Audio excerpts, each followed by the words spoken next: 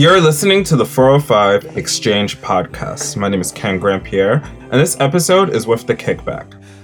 With an album title like Weddings and Funerals, you know exactly what you're getting into. I mean, come on, you can't hear those words together and not make any assumptions. And you'd be right. This is an album about the breakdown of a marriage, but it's also deeply so much more than that. Frontman Billy Yost wrote songs out of his personal tragedy and yet came out the other side with these punchy songs that don't sacrifice fun for heart. You wouldn't expect a record like this to be as fun as it is, and yet it is that. So much fucking fun. And the Kickback are just a damn fun band to be around. You know, this is definitely one of those instances where an intro can't do the talk any justice, and we really should just jump right into it. So, without further ado, this is the 405 Exchange with the Kickback. Enjoy.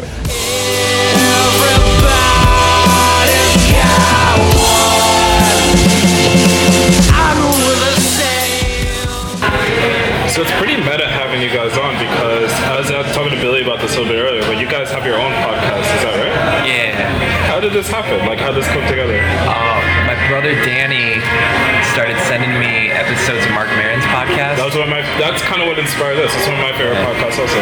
Yeah, that's my brother got in way earlier than we put our podcast out, I think, right when they started. Everybody started making one, so we've had one since 2010. Oh wow! Which is a real long time, and we only have like 150 episodes, so it's not the most like regular thing ever. Yeah. But it keeps us in the game, and it's just like I'm hoping to listen back to it when I'm like 75 and like my grandkids hate me and I'm just sitting on the porch enjoying like a nice mocha, and I want to reflect back on all of the poor choices that led me to this point. And I have like audio proof just of every wrong move along the way. Well, I read a quote that you said, Billy, that really that struck me really well. And you said that the podcast is meant to be a window of a band that can't afford making music 24/7. Yeah. I wonder though, is there a sense of like liberation in being able to show people a different side of what it is to actually be in a band, where everyone has these different preconceptions? All you guys can chime in on this. Like, is it good showing that like real side to it? I don't know. From like a whatever branding standpoint or whatever. Branding. More like, how's it feel? I like that part of it. I think a lot of us have conversations with family members where they're like, "Oh, you guys are going on tour. You're in a tour bus, right? And you're flying to all your gigs, or you're having a tour bus pick you up. Maybe you'll be helicoptered to the tour bus from the airplane directly. Tour's a tour. Yeah. So when it's four of us in a hotel room, and you know,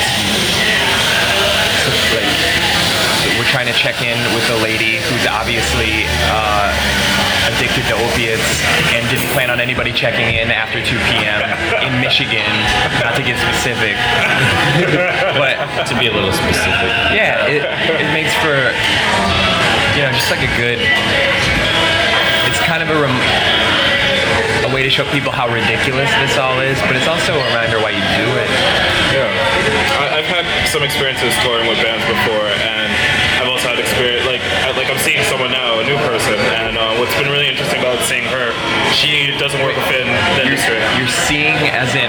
You're dating, as a dating... You dating a musician? No, well that's the thing, she's a non-musician. Okay. But what's interesting about that is that, well actually, she is a musician, she's actually interesting, but she doesn't work in music. She's a musician who doesn't work in music. Yeah. But essentially, the reason I bring her up is that what's been really interesting about dating her is there's so many things about what we do that is relatively ridiculous to like anyone who lives a normal life. Yeah. It's been really interesting kind of having her point out things that are ridiculous, like, oh, like that went on today or that, and you're like, oh yeah, that's kind of how it goes.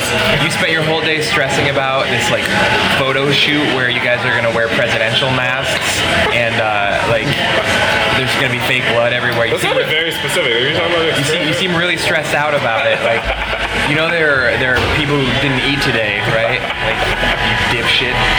Well, but no, that's the. I mean, it's part of the reason I can't hold like a stable relationship together. But there are there are normalities to our end of things, just as much as there are to hers. Ours are just a little more, like there's a lot more wiggle room, and they also seem way dumber. So like the general consensus of the world is he was like way dumber. Usually. I mean, and to me too. Usually, if I step back, that's part of why I like the podcast. Is you can listen back and be like, man, you were real worried about that like gig in Birmingham that nobody came to, and you were really upset about your tuning that show. Like you were very upset. So maybe try and keep things in perspective a little bit. You know what I love so much about the talk so far is that most of the stuff you've been saying, it's been really funny watching the band looking at you going like, yeah, that sounds about right. But tell me this, you guys released the record Weddings and Funerals back in July. It's October now. What has it been like kind of having that time in between? Like, does any of it feel reflective when you look back on the record now, or does it feel like you're still like really in the thick of it? I think that this is just going off on a little tangent, but the fact that we put out a record named Weddings and Funerals this year, and I mean, I could just say offhand from my experience, there's been so many weddings and funerals this year particularly, and I know that Billy didn't mean that when he came up with the title, but like it just kind of happened. And so that I've been dealing with that a lot this year, and it's kind of, I don't know, ironic. That is quite ironic. Sorry about the funerals, and also sorry about the weddings also. Sorry about what, half the funerals? Just half the wedding? I mean, when you think about it, weddings are really just, wedding is a synonym for funerals anyway in a lot of ways, isn't it? Jesus, man. We should send this to the girl you're dating. We totally should. But no, tell me now, like, what's it, because you guys played a show last night, and I imagine a lot of the setlist had songs from the most recent album. What's it like playing the songs now? Like, what's it feel like? It's the first time we've ever had to learn. We recorded the record and then had to learn how to play them live, and that's the first, your first record is everything you've ever made in your whole life together, and you've played them in front of 100, like, played those songs hundreds of times, a lot of the time, in sort of the traditional band model. And then your second record is we made it in the studio and then had to figure out how to play any of it live, which was a really interesting learning curve. And now we've got it dialed in, so now I think we're done touring for a while. Yeah, so if you're listening to this, you won't get the chance to watch the Kickback before game over. It's done. Ever again. But you know, one of the things that struck me with the album was that, I mean, a lot of people wrote about this with the album, but I feel it's very true. It's a very, like, immediate album. It's very fast. But I think what people miss about it when they talk about it in that way is that it feels like no moment was wasted in that regard. Like, it feels like any idea you had did go into it, and, like, to all the songs. Did it feel that way for you guys when you were making it? Yeah, I mean, I think that's an accurate representation. The whole thing is meant to, it's about my divorce, and the whole thing is meant to be kind of like when I was thinking of how I want it to be, I just wanted this like face coming out of your speaker, you know, just like kind of pointing a finger. So the whole thing, it's sort of overwhelming, and there's not like a lot of space between even like the songs. There's like no gap a lot of the time, so it's just like boom, boom, boom, boom. Because I just wanted it to be sort of relentless. Does that make sense? But I think we're really good at,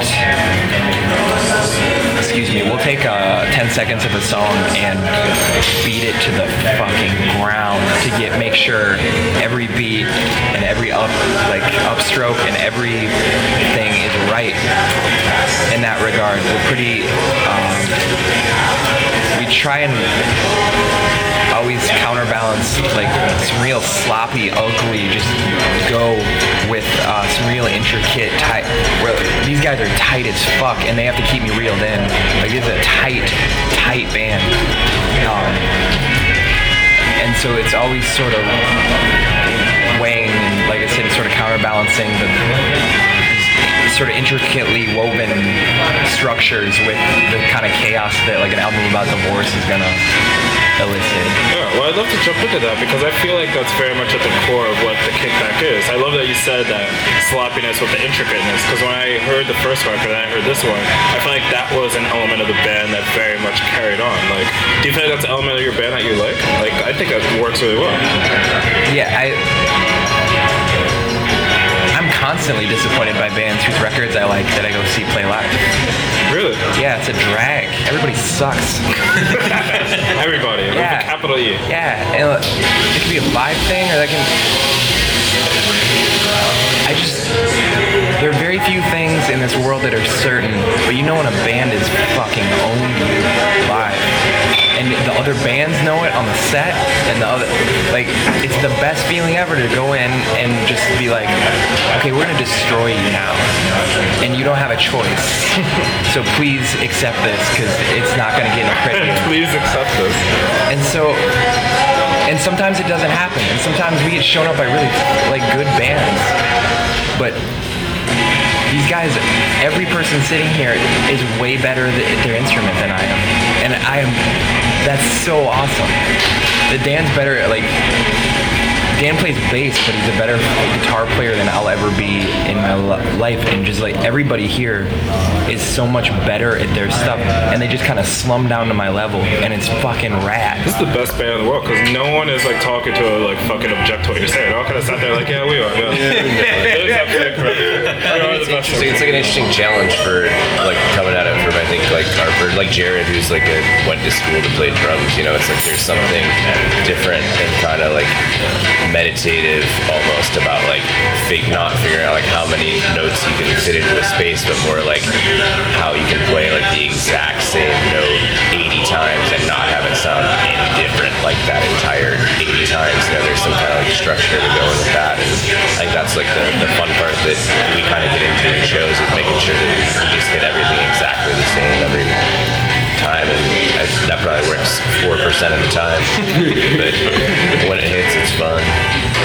I was just gonna say it's been cool for me too, because I joined up after the record was recorded and before it was released, but Billy sent me the record and I learned all the songs, like, note for note, how the drums are on the album, and then we came in and, you know, some of it just doesn't translate live, so we've had to completely rethink and retool how a lot of these songs are played. So that's been really cool for me, kind of being able to sort of write with you guys and rethink these drum parts. You know what really intrigued me with weddings and funerals, and Billy, you touched on this a little bit, is that, like, essentially it's a record about divorce and a breakup record, but I do think there's a lot more going on there. I feel like there's a lot more, within the lyrics particularly, there's a lot more elements of, like, introspection of oneself, a lot more than this within the context of a relationship. And I wonder, when you were considering about writing these lyrics and then, you know, presenting to the band, I really want to touch on that too as well.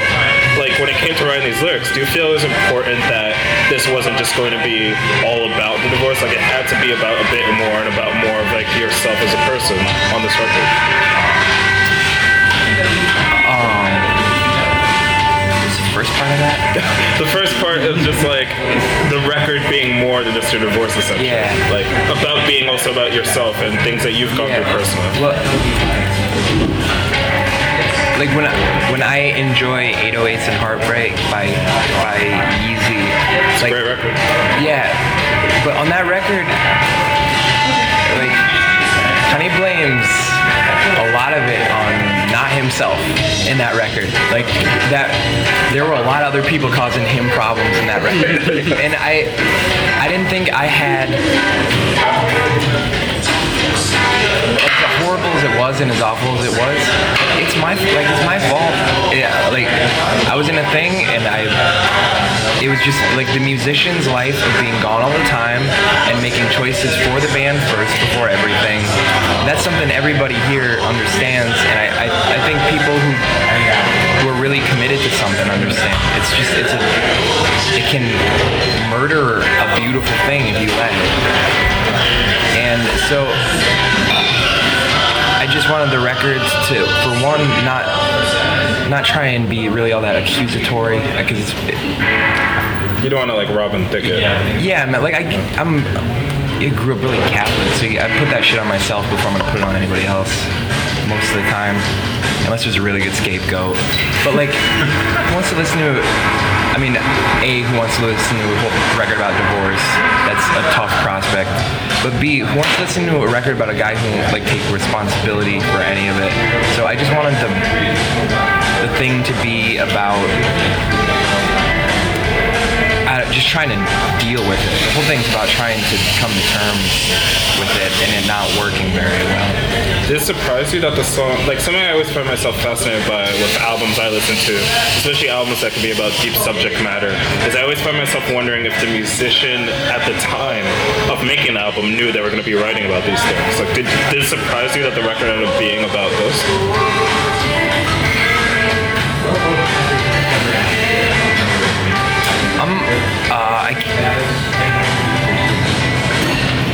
I'm finding this thing which has become very tough to get used to where what I'm writing is an immediate reaction to whatever's going on, like, and that's in like a maybe sort of cathartic way. That's good, but I don't know. Like, I gotta learn to step back and just breathe and like not have to have this real intense musical reaction to stuff that's happening in my life, and maybe get like a broader perspective on, you know, more than just my goddamn personal problems, you know?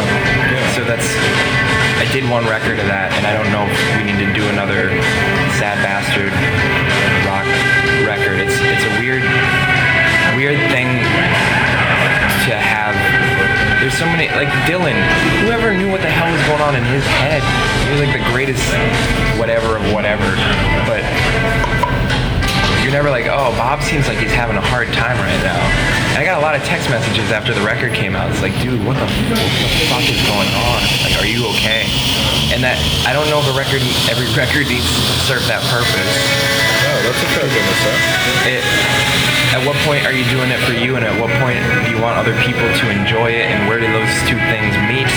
And what's the line of like there's a lot of things to consider, and it's I'm really like, this record is badass. It is. Like, I'll fight anybody who disagrees. I love it. I think it's great, and I think you can bypass a lot. If you don't want to think about sad things, you can still really get down to the record. But just I'm thinking a lot about kind of what the next thing will be. I can't get divorced every time I want to make a good record. That's very true, sir. Yeah. So what do you do after that, kind of? Well, I'd love to hear... Jared's been playing a lot of kazoo. Oh yeah. Well, I'd love to hear from the band. Like, and this was literally the first question I came up with after I heard the record. But I really couldn't help but wonder, what was it like as a band, as you know, collectively? What was it like for Billy to present these songs, these lyrics to you, and how did you guys react to it? I mean, the demos, I think not a lot of people have heard the demos at all, but I mean, there were probably like 30 or 40,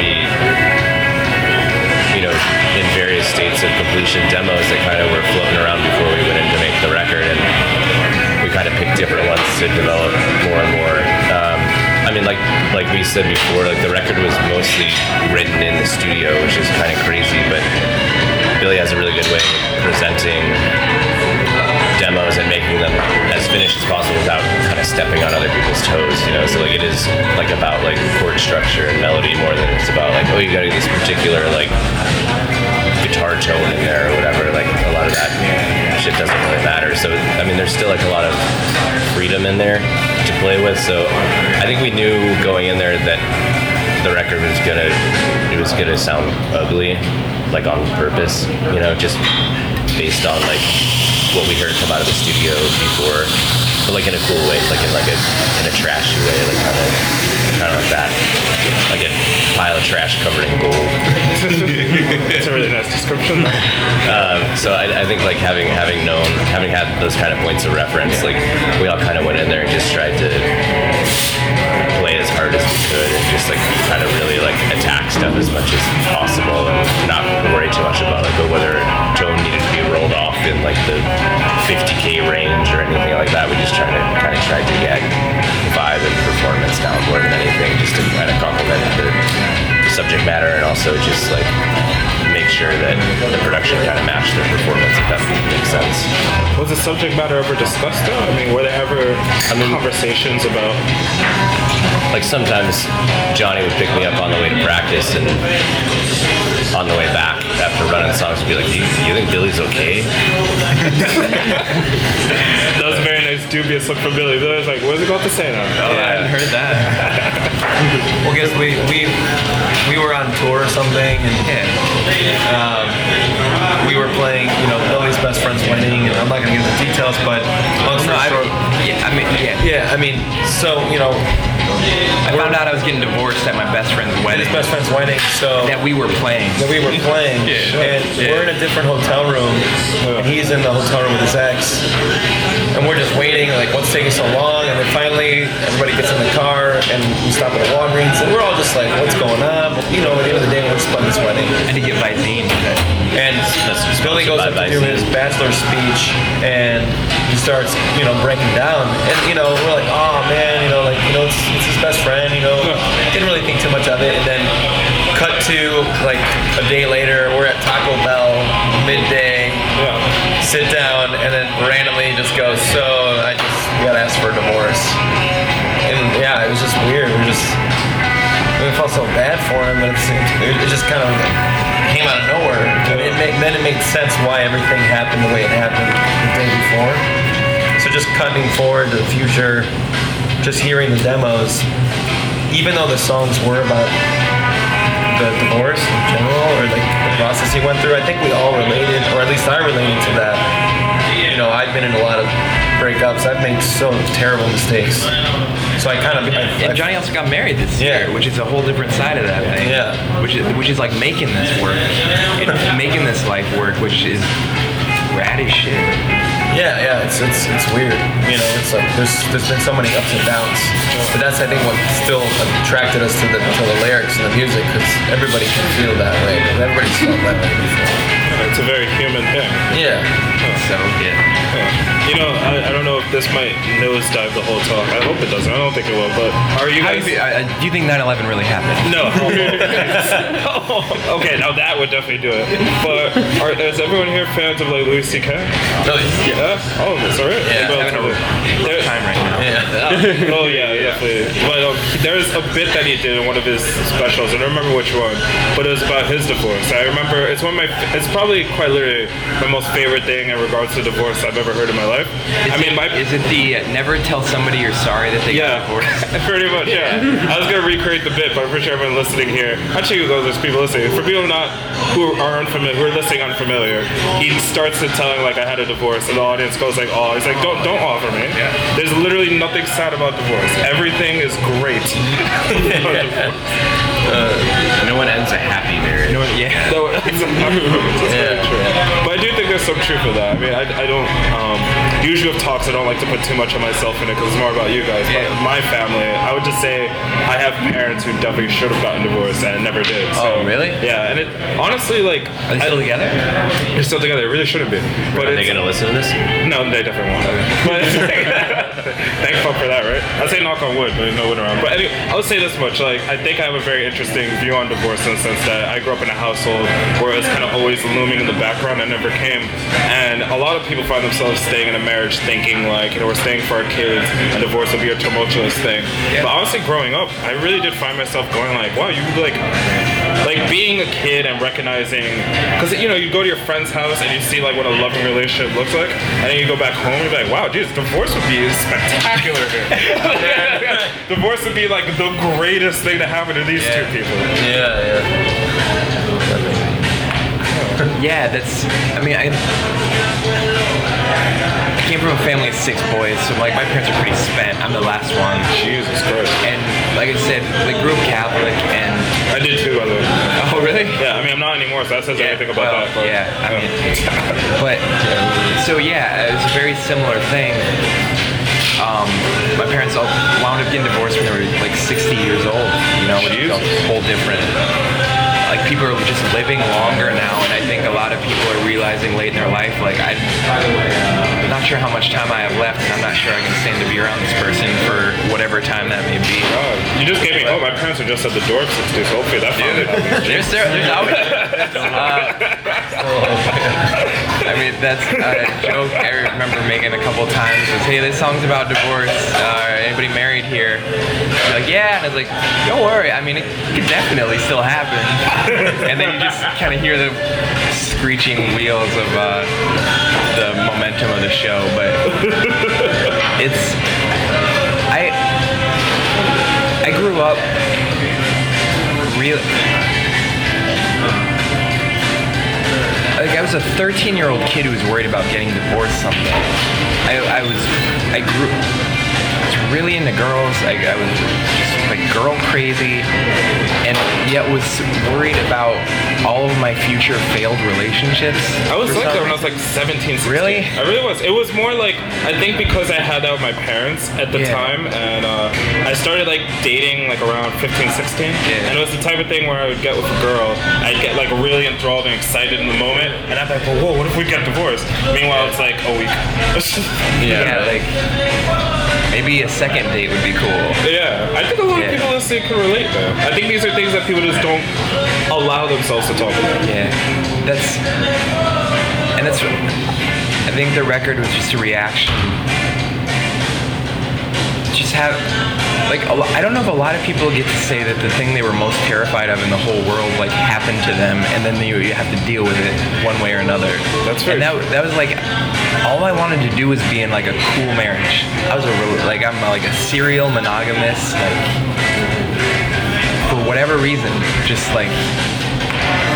I think it's because our lives tend to be pretty unhinged, and to have some kind of anchor is really good for me, because I learned how to make a grilled cheese when I was like 24. You know, it took me a while to get the hang of shit. And so,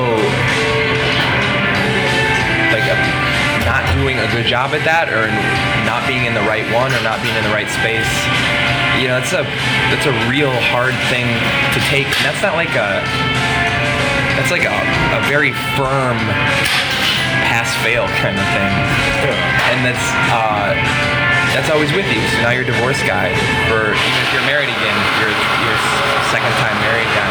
But it's very short.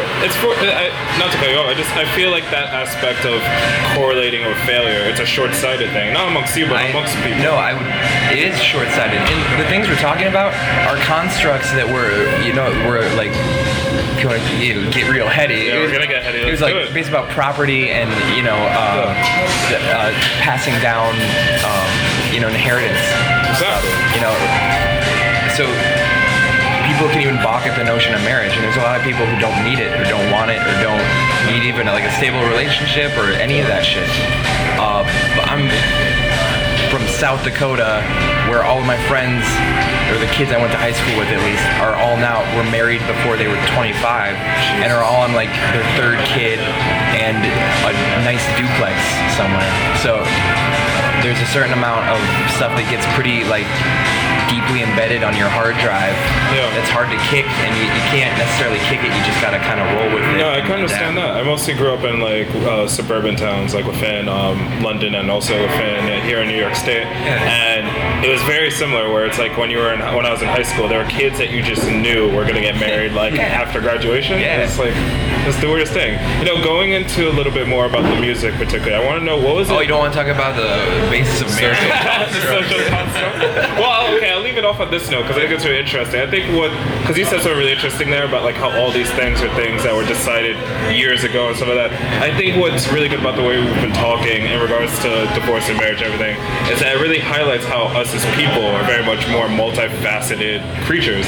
And I feel like that's something that gets missed a lot sometimes, like when you talk to people. Like for example, you're here in New York, you played a show yesterday, you're in a band. Obviously there's like a sense of euphoria in being able to do that. And I feel like there's some people who be like, he's going through a divorce and he's playing shows and he's happy. How? But it's like you're not upset all the time. Like people don't work that way. We're wired. No, it's very like music is like the best and worst thing that's ever happened to me in my whole life, and it always will be, because it's both it's a means to cope and probably the reason you're trying to cope with something. In a lot of regards, it's sort of this circle vicious cycle. Yeah, and that's other people have found ways to do it much better, but in my particular life experience, and then having an effect on these gentlemen's particular life experience, like music is both the thing you care about most and the thing that can be hardest in your life to make work.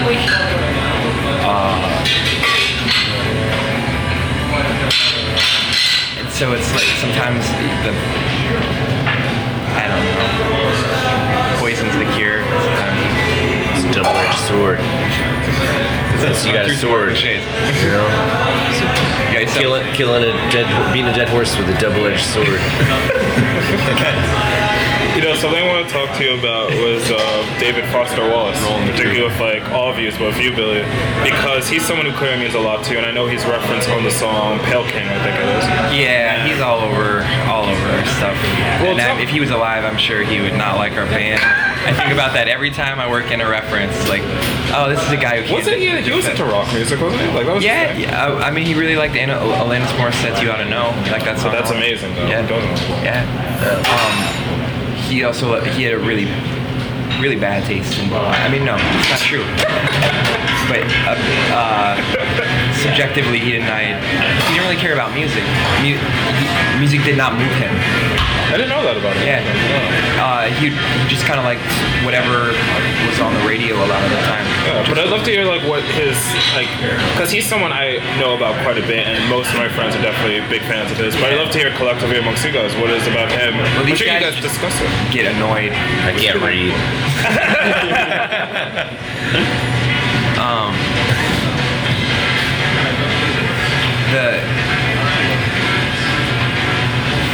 For me, like I'm rereading Pale King right now again.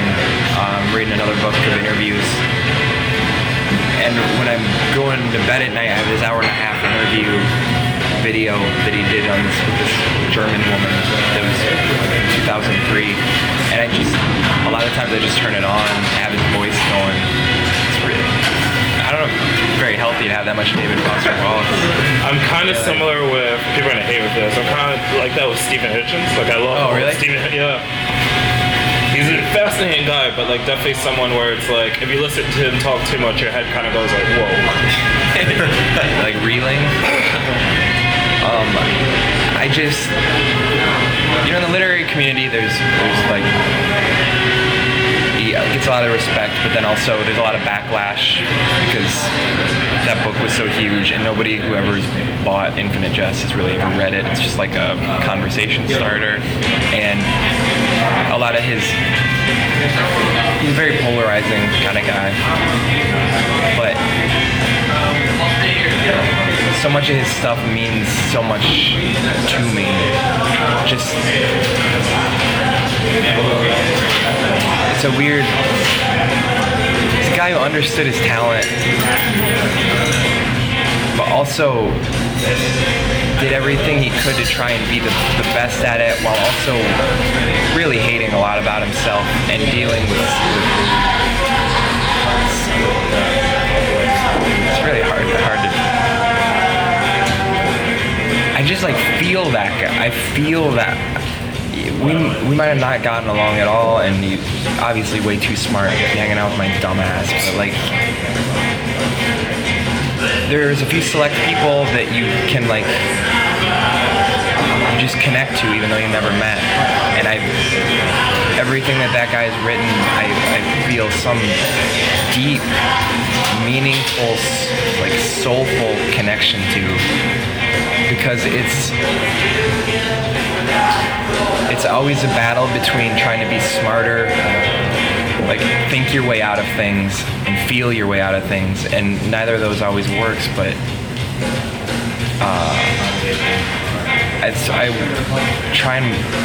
I would hope the band is kind of hopefully occasionally we're too smart for our own good, and then hopefully we're a little too messy for our own good some of the times, but it's back to that tight goddamn band with there's just like a little chaos, and his chaos is just so good because it just gets so unhinged so quickly and goes in a place he didn't really expect and worded in ways that you've known all along but didn't have the capacity to write it yourself. That's really beautiful. No, it's just, I'm just going till you stop me. I had a feeling. I got that vibe. It's a really great chat with you. We have to cut off, but like before we do, I did want to ask you, Billy, one more thing, because I saw you guys posted on Facebook. You probably might be able, you probably can't guess what it is. I'll just say it. Did you get to go to that comic book shop in New Jersey? No. Every time we're here, we're like, oh, we'll have time here, and here to do stuff, and then we have like 2 5 a.m. nights in a row, and then everything else is just sort of dealing with the aftermath. And all I want to do, which you guys are doing today. Yeah, and Walt, who's the manager at the Secret Stash in Red Bank, did art for our first album's release show, and also has a podcast. Oh, really? Yeah, that's varying levels of quality and opinion some of the time, but sounds like a good podcast. Yeah, he's a really interesting dude, and so I just wanted to go see him. He's never happy to see me and never remembers and just wants to be done talking as fast as humanly possible. But Jesus, I got to get back to the Secret Stash as soon as maybe next time, hopefully. Nice. Are we all comic book readers here? Or is it just Billy that's the primary? I mean, I like the Long Halloween. I like all the Batman stuff. Oh yeah, year one stuff. Dan always pull a weird reference out of left He's an field. X-Men guy. Yeah. Oh, are you? I'm an X-Men. Marvel guy. Yeah. Generation X. Generation X. Some of those old Whedon books are really fucking great. Oh yeah. Well, Jared never voices it. Jared just likes horror movies. He likes making his own horror My Little movies. Pony collection. Yeah. Brownies? Brownies. Brownie? No, is it Brownies. Is that what they call them? Bronies. Yeah, brownies. Sparkle. Sparkle Horse. That's something else That's entirely. a great band. That'd be a great. How's that Little not a Pony, band name, Sparkle right? Horse. Oh, it is. Pony. Yeah, that's what Oh, dude, if we go on Facebook, there'll be 20 Sparkle Horses. Ken, you gotta listen to some Sparkle Horse. No, I'm not joking. Do it. He's a It's like gentleman. hardcore, isn't it? No. No? Is it more chill? It's like Beautiful. super sad. Is it more like kind of Michael Bublé? Oh, it's like sad. Yeah, not joking. You gotta listen to some Sparkle I Horse. saw them years ago. Didn't know who they were. Didn't know what to expect. But it was deep. It was sad. They'll get you feeling, man. Everyone on this talk, go listen to Sparkle Horse, and while you're at it, also go listen to Kickback. Guys, thanks for chatting with me today. Thanks, Ken. Hey, if you're dating Ken, good luck, because this guy does not give a shit about marriage. Do you know what's sad about that? There's definitely at least a good 10 or 12 friends of mine who are there just now who collectively were like, yes, that's how it should go. Things might have changed when you plan for